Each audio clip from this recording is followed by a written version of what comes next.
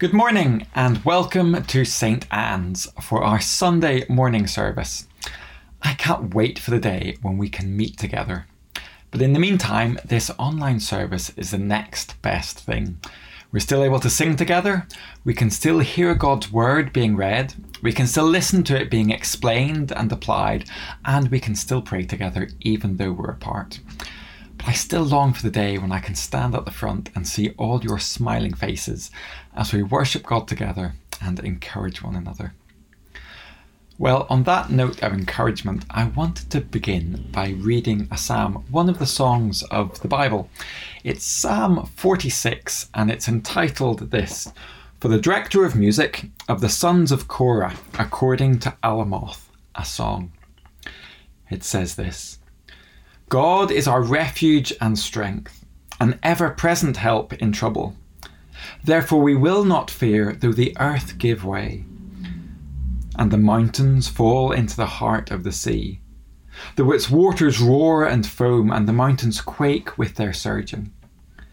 There is a river whose streams make glad the city of God, the holy place where the Most High dwells. God is within her, she will not fall. God will help her at break of day. Nations are in uproar, kingdoms fall. He lifts his voice, the earth melts. The Lord Almighty is with us. The God of Jacob is our fortress. Come and see what the Lord has done, the desolations he has brought on the earth. He makes wars cease to the ends of the earth. He breaks the bow and shatters the spear. He burns the shields with fire. He says, 'Be still and know that I am God. I will be exalted among the nations. I will be exalted in the earth. The Lord Almighty is with us. The God of Jacob is our fortress.'" You see, verse 1 sums it all up. God is our refuge and strength, an ever-present help in trouble. God is our refuge. We can hide in him until any storm passes. Whatever it is that we may want to flee from, God can protect us. And God is our strength. We can trust in him for whatever we need that we have. He can do what we are unable to do. And because of these things, verse 2 says we don't need to fear. In fact, even if the earth gave way, if the mountains fell into the heart of the sea, and that sounds pretty horrific, even then, we'd still have nothing to fear. God is still our refuge and still our strength. You see, he is an ever-present help in trouble. He's not going anywhere. He's not going to leave us. And because of who God is, he's able to protect us, not just from physical problems, but from spiritual problems as well. He can deal with the power of sin, with the power of darkness. He is stronger. And that's what our song today reminds us. God is the King of glory, the King above all kings. And yet he chose to take our place. His son Jesus chose to die for us on the cross. Isn't that amazing grace? So let's sing and praise God for who he is and what he's done for us.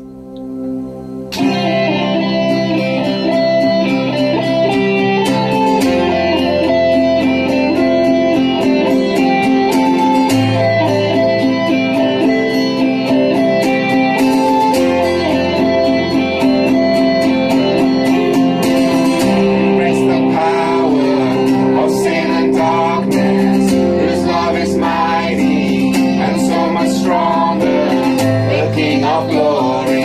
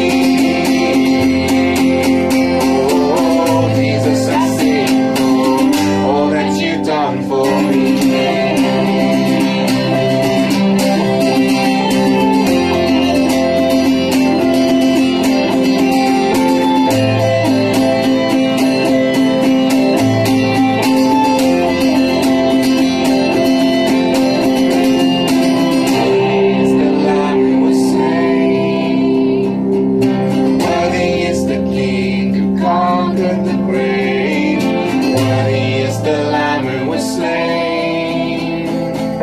Worthy is the King who conquered the grave. Worthy is the Lamb who was slain. Worthy is the King who conquered the grave. Worthy is the Lamb who was slain. Worthy, worthy, worthy. This is amazing grace. This is unfailing love. That you would take my place. That you would bear my cross. You would lay down your life. That I would be set free. Oh, Jesus, I sing all that you've done for me.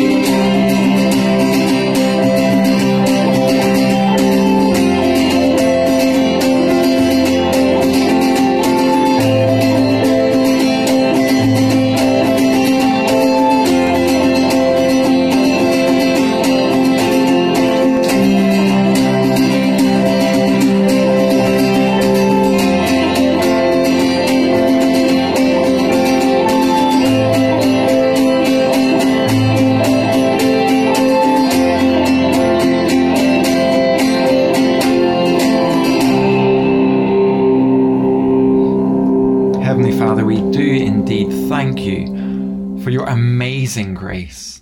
Father, for the fact that your Son Jesus Christ took our place on that cross, that we deserve to be there, Lord, because of what we have done, because we turn away from you. And yet, Father, your Son went there instead of us. He took the punishment, he paid the price that we deserve. And Father, that is hard to understand. Really hard to understand. So Father, we thank you so much for that. We thank you, Lord, that even though we don't understand the depths of it or the wonders of it as much as we should, that yet it is still true, that because of Jesus we can be set free, we can be forgiven. So Father, we thank you for that. In Jesus' name, Amen. Well, before Stuart reads Malachi chapter 2 for us, I wanted to update you on a few things to do with church. Our weekly online services continue as usual this week. Coffee time straight after this service. It normally ends around about midday, so if you're watching this a little bit later than live, you're still really welcome to join us if you're finishing this before midday. On Wednesday, our Wednesday reflection will be available from 8 a.m. St. Anne Stars, our toddler group, again meets on Thursday mornings on Facebook, and the pub quiz, as usual, on Zoom on Saturday evenings. Now on Thursday evening, we had our first online What If course. It was a bit different, not being in the cricket club, not being able to meet physically with each other, but it was still a great opportunity as Ian started on the first question, what if God exists? It was great to think about that, to be able to chat a bit and think through what it all means, to discuss things and to ask some questions as well. If you'd like to join us and are sad that you've missed the first week, well, it's not too late. You've only missed one. There are 4 more to go. Send an email to whatif@saintannesegbirth.com. The address should be on the screen below my face. whatif@saintannesegbirth.com. And if you email that, then I'll let you know how you can join us for the next few weeks. It's this Thursday evening and we're starting around about 7 p.m. and it would be great to have you with us. Now I'm going to hand over to Stuart, who's going to read God's word for us, and then Ian will bring us this week's sermon. Over to you, Stuart. Good morning. I'm Stuart Crow and I'm going to read from Malachi chapter 2. And now, you priests, this warning is for you. If you do not listen, and if you do not resolve to honour my name, says the Lord Almighty, I will send a curse on you, and I will curse your blessings. Yes, I have already cursed them, because you do not resolve to honour me. Because of you, I will rebuke your descendants. I will smear on your faces the dung from the festivals, sacrifices, and you will be carried off with it. And you will know that I have sent you this warning, so that you may convent with Levi may continue, says the Lord Almighty. My convent was with him, a convent of life and peace, and I gave them to him. This called for reverence and revered me, and stood in awe of my name. True instruction was in his mouth, and nothing false was found on his lips. He walked with me in peace and uprightness, and turned many from sin. For the lips of a priest ought to preserve knowledge, because he is a messenger of the Lord Almighty, and people seek instruction from his mouth. But you have turned from the way, and by your teaching have caused many to stumble. You have violated the covenant with Levi, says the Lord Almighty. So I have cursed you to be despised and humiliated before all people, because you have not followed my ways, but have shown partiality in matters of the law. Do we not have one Father? Did not one God create us? Why did we profane the covenants of our ancestors by beginning unfaithful to one another? Judea was unfaithful, a descendant thing that is committed in Israel and Jerusalem. Judea has desecrated the sanctuary the Lord loves by marrying women from worship of a foreign god. As for the man who does this, whoever he may be, may the Lord remove him from the tenants of Jacob, even though he brings an offering to the Lord Almighty. Another thing you do, you flood the Lord's altar with tears. You weep and wail because he no longer looks with favour on your offerings, or accepts them with pleasure from your hands. You ask why? Is this because the Lord is the witness between you and the wife of your youth? Have you been unfaithful to her, though she is your partner, the wife of your marriage convent? Has not the one God made you? You belong to him in body and spirit. And what does one God seek? Godly offspring. So be on your guard, and do not be unfaithful to the wife of your youth. The man who hates divorce, his wife, says the Lord, the God of Israel, does violence to the one he should protect, says the Lord Almighty. So be on your guard, do not be unfaithful. You have wearied the Lord with your words. Why have I wearied him, you ask? By saying, all who do evil are good in the eyes of the Lord, and he is pleased with them. Or, where is the God of justice? This is the word of the Lord. Thanks be to God. Morning, everyone. Lovely to see you this morning. I'm picking up this week on Malachi chapter 2, the reading that we've just had read to us. And it's following on from where Gary left us last week, where he talked to us about Malachi chapter 1. And I want us to ask this very important question as we start to look at this chapter today. What is God wanting to say to me through this message this morning? But more importantly, I want to ask the question, what's going to change because of it? What am I going to do because of the challenge that I'm going to hear this morning? You see, it's all well and good listening to the service online and watching these services each week and then simply turning off the computer and carrying on with our lives as normal. Because if we do that, then we are actually, without knowing it, doing exactly what Malachi is warning us about in this chapter. And that's really not engaging with the heart of the message. You see, right at the heart of this chapter is a challenge to the Jewish people. And the challenge is one about their heart and about their intention. The Jews have just returned from exile, if you like, and they find themselves becoming disillusioned with life. They're questioning God's love for them. It seemed that those who are doing wrong are the ones that actually prosper, while those who are living according to God's standards seem to be coming off worse. And so they've kind of stopped trying, if you like. And I suppose you could say they've lost interest in God and they've become apathetic in their faith. And their offering in the temple reflects this, doesn't it? And hence in chapter 1, they only really give the leftovers to God and not the very best of what they have or the first fruits of their harvest. They're not offering a tithe or a tenth of their income as was expected. And Malachi challenges them on this. And he says that they're guilty of dishonouring God with their lesser offerings. The Almighty God, who has shown his love in so many ways to them, who has been faithful to them. He's led them out of slavery. The God who does not change, as we'll read later in this book. He's the God who promises salvation.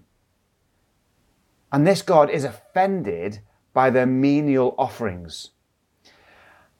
I wonder, could the same be said about what we bring and what we offer to God? Now, listening to what I've just said, it's quite clear that we find ourselves in comparable times, don't we? So many people are either completely disengaged with God or just not interested. There are those whose faith is there, but it's not the be-all and end-all, and they could take it or leave it. And we see this played out in lots of different ways, don't we? Through people's commitment to church activities, to church socials, even to our church services. And people's sacrificial giving to God reflects where they are with God. And it's a known statistic across the board that 80% of our church's income comes from only 20% of the congregation. The challenge of this message is, which category do we fit into? Is it the 80% or is it the 20%? And just an aside, but I think it's important for people to hear this, all the income that we generate as a church comes from people's giving. We don't have a set budget that is given to us by the diocese or by the national church each year. We have to raise all our own income, and it comes from the people who give. Now, last week, Gary mentioned how his family practiced sacrificially giving a tithe, a tenth of their income, and that's after tax and national insurance has been deducted, and they give that to God's work. And in my family, we also practice that same biblical principle. And that's something that we feel is important, that we honour God with the best of what he gives to us. So that's why on the first of each month, if you like, payday for us, our direct debit to St. Anne's goes out of the bank account. And we offer that first and foremost, before anything else goes out. And it's then that we're giving the best of what we have, and we have what's left to live on. And it's by doing that that it shows where our heart is and where our intention is. And I suppose this is a thrust of the message this morning. You see, it's all to do with our heart and the intent of our heart. That's the key thing in all of this. You see, the Jews had lost heart, and their giving reflected this, as did their way of life, as we'll find out in the rest of this chapter, which I'll touch on in just a minute. But in the first 9 verses, we see the priests. They've also lost their way, and they're being reprimanded by God for not fulfilling their priestly duties in the way that was expected of them. And instead, it seems that they've actually begun to set the wrong examples in their personal lives. And by doing that, they've misled people. And this has resulted in drawing the people further away from God and God's purposes. Those of us who are involved in church leadership of any kind within the church need to take real heed of this warning and this challenge. And then we move into the rest of chapter 2. Malachi gives us a long warning about marriage and divorce. Now, I don't want to get into what is a really complicated and a deeply personal discussion around divorce, which carries with it huge complexities and deep emotions. This would be the complete wrong platform to even begin to touch such deep subjects. But what I want to do is look at the intention of these verses. Let's not focus on this from a personal perspective. Rather, let's look at this through the point that Malachi is trying to make. The important thing to note is that this book was written 400 BC, and times were very, very different back then. Most importantly, Jesus hadn't yet come, and the Jews were in a covenant relationship with God. They were his people. They were set apart by God to be different. And God also promised that through his people, he would bring about salvation for the world, referring to Jesus. And this will be touched on in the coming weeks as Malachi looks at that. But God wanted to keep his people holy and pure and set apart. But the problem is they were human, like the rest of us, and they kept getting it wrong. They kept sinning. And they'd spent a large proportion of their time living as exiles in foreign lands. And through this, they'd lost some of that identity. They'd even lost or even forgotten some of their special religious practices and the customs. And these were the things that kept them different and set apart in God's sight. And they began to take on local cultures, etc. And that they were influenced by the pagan rituals and lifestyles that were going on all around them. And so they began to lose their identity. Now, added to that they also started to marry into families from those surrounding areas, which then creates divisions and complexities within family units as to which set of rules to live by, as to which faith the children might be brought up in. And by joining these cultures and these practices, it meant that the Jewish customs began to take on a different look. The reality is, they watered down their faith. And that's the real implication that I want to draw out from these verses. And that's the application that I want us to consider. You see, there's a massive challenge here for us. Now, I'm not talking about divorce, or I'm not talking about interracial relationships at all. What I'm meaning is, in what ways do we water down our faith? Or allow our faith to be watered down in the ways that the Jews allowed their laws and their regulations to be infiltrated by pagan practices? So let's think about our society and our secular world. In what ways do we allow these things to impact on our faith so that we lose our Christian distinctiveness and allow our faith to be quashed? In what ways do we pick and choose the bits that we like and the bits that we don't like? See, what we see coming through loud and clear in these verses is that indifference towards God soon reflects as callousness and indifference towards one another. We see in these verses the Jews picking and choosing which rules and regulations they would like to follow for their own gain, and the result is family life suffers. The Jewish faith suffers, and their relationship with God suffers. And the same applies to us if we allow our faith to be watered down. See, we have later on in this passage, this chapter 2, an amazing verse, verse 15. God says, "So guard yourself in your spirit, and do not break faith with the wife of your youth." And he repeats this at the end of that same verse, which obviously means there's something important for us to hear there. Guard yourself in your spirit, and do not break faith with the wife of your youth.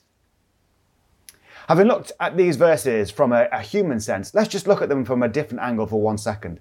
See, throughout Scripture, God often uses the imagery of marriage, of a bride, of a groom, to talk about his covenant relationship with his people. And in this verse, we see God's heart of love shining through.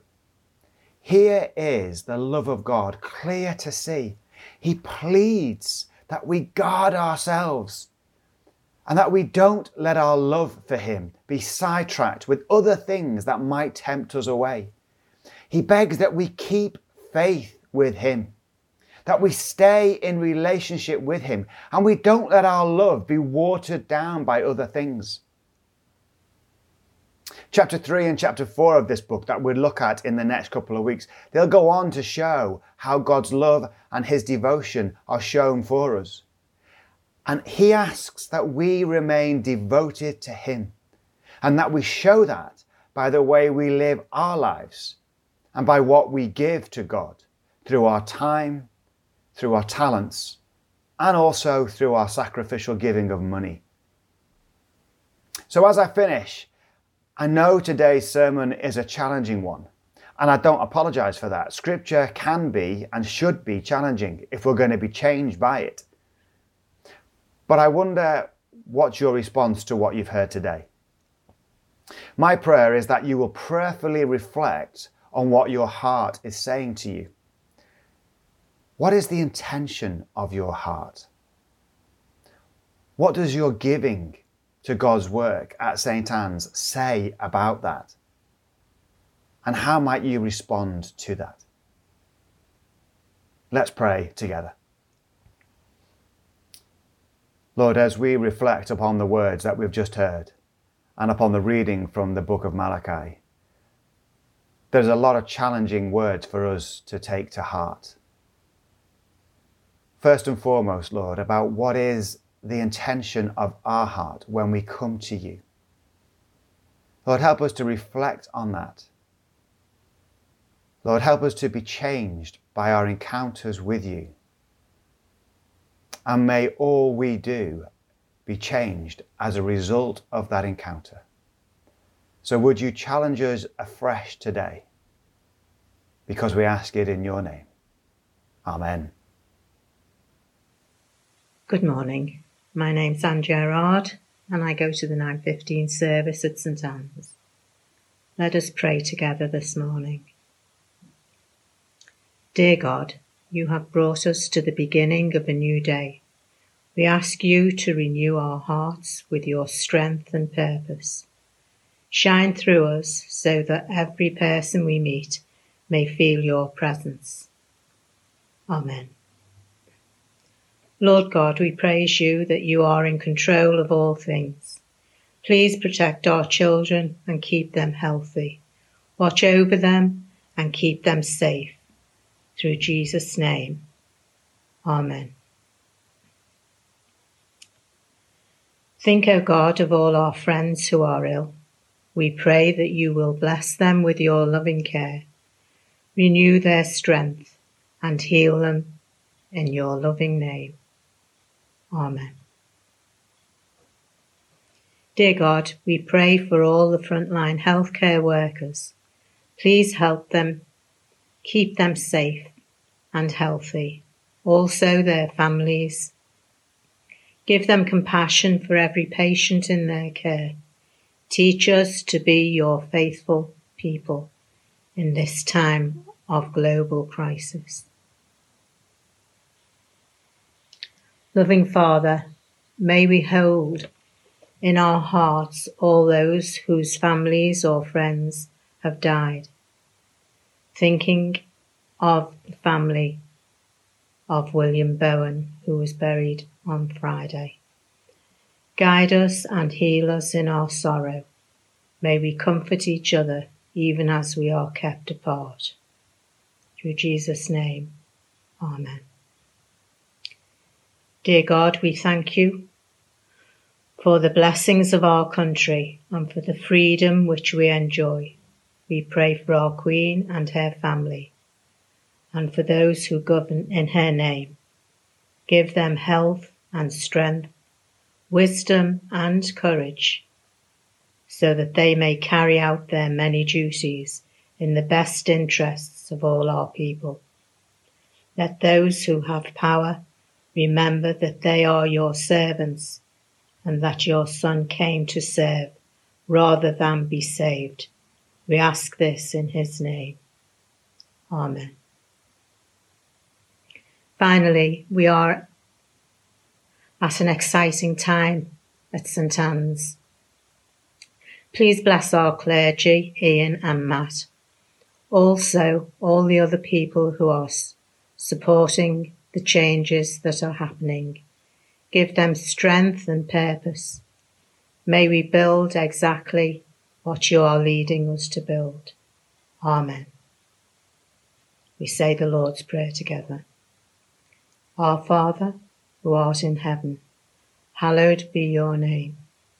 Thy kingdom come, thy will be done, on earth as it is in heaven. Give us this day our daily bread, as we forgive those who trespass against us.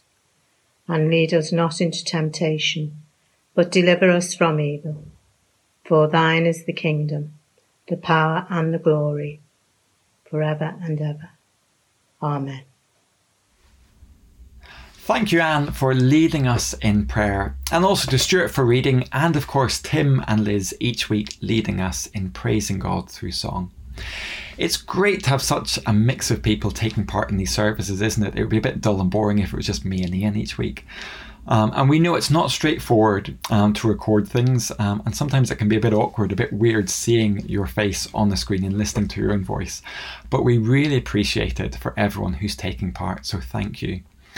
And also a very big thanks to Paul Freeman-Powell, who works tirelessly each week behind the scenes, putting all the different recordings together into one service, adding in readings and extra things like that. Paul spends many hours each week doing this for us, and I really don't know where we'd be without him. So Paul, thank you very, very much. Now, earlier in this service, we considered Malachi chapter 2. It's quite a sobering passage, isn't it, to think about, with all of its warnings and rebukes. It's not easy reading or pondering. So as we bring this week's service to a close, I want to read a prayer from the end of Jude. It's a tiny little letter, which is part of the New Testament, right there at the very end. And these two verses remind us that it's only in God's strength that we are able to live lives that honour him. So as we finish, to him who is able to keep you from stumbling and to present you before his glorious presence without fault and with great joy, to the only God our Saviour be glory, majesty, power and authority through Jesus Christ our Lord, before all ages, now and forevermore. Amen. Well, have a great week. Keep in touch, and I hope we get to see each other again very soon. God bless.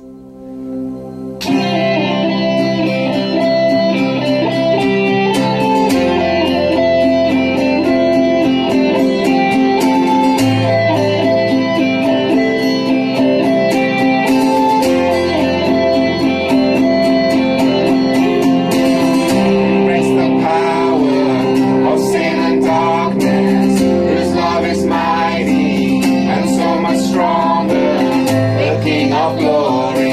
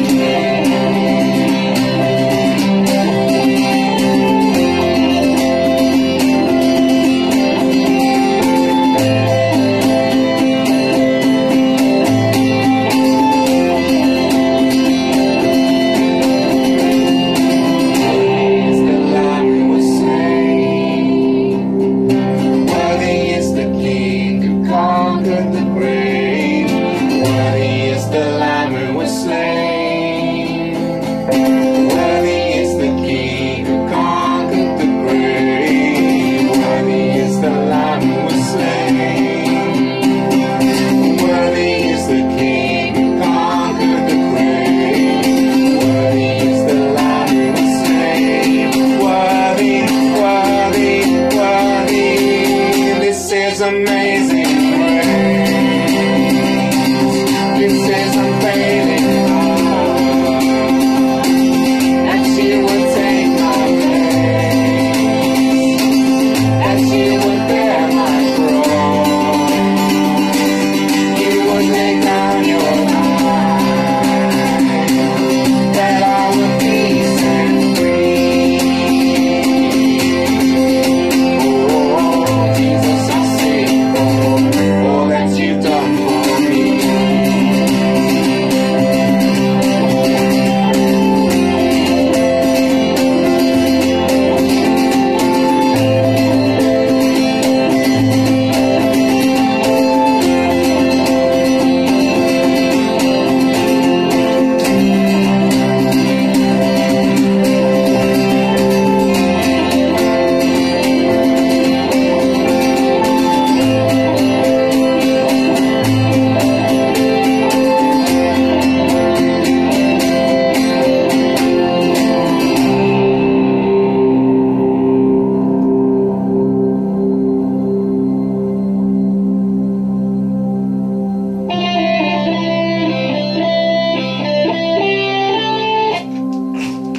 Ah,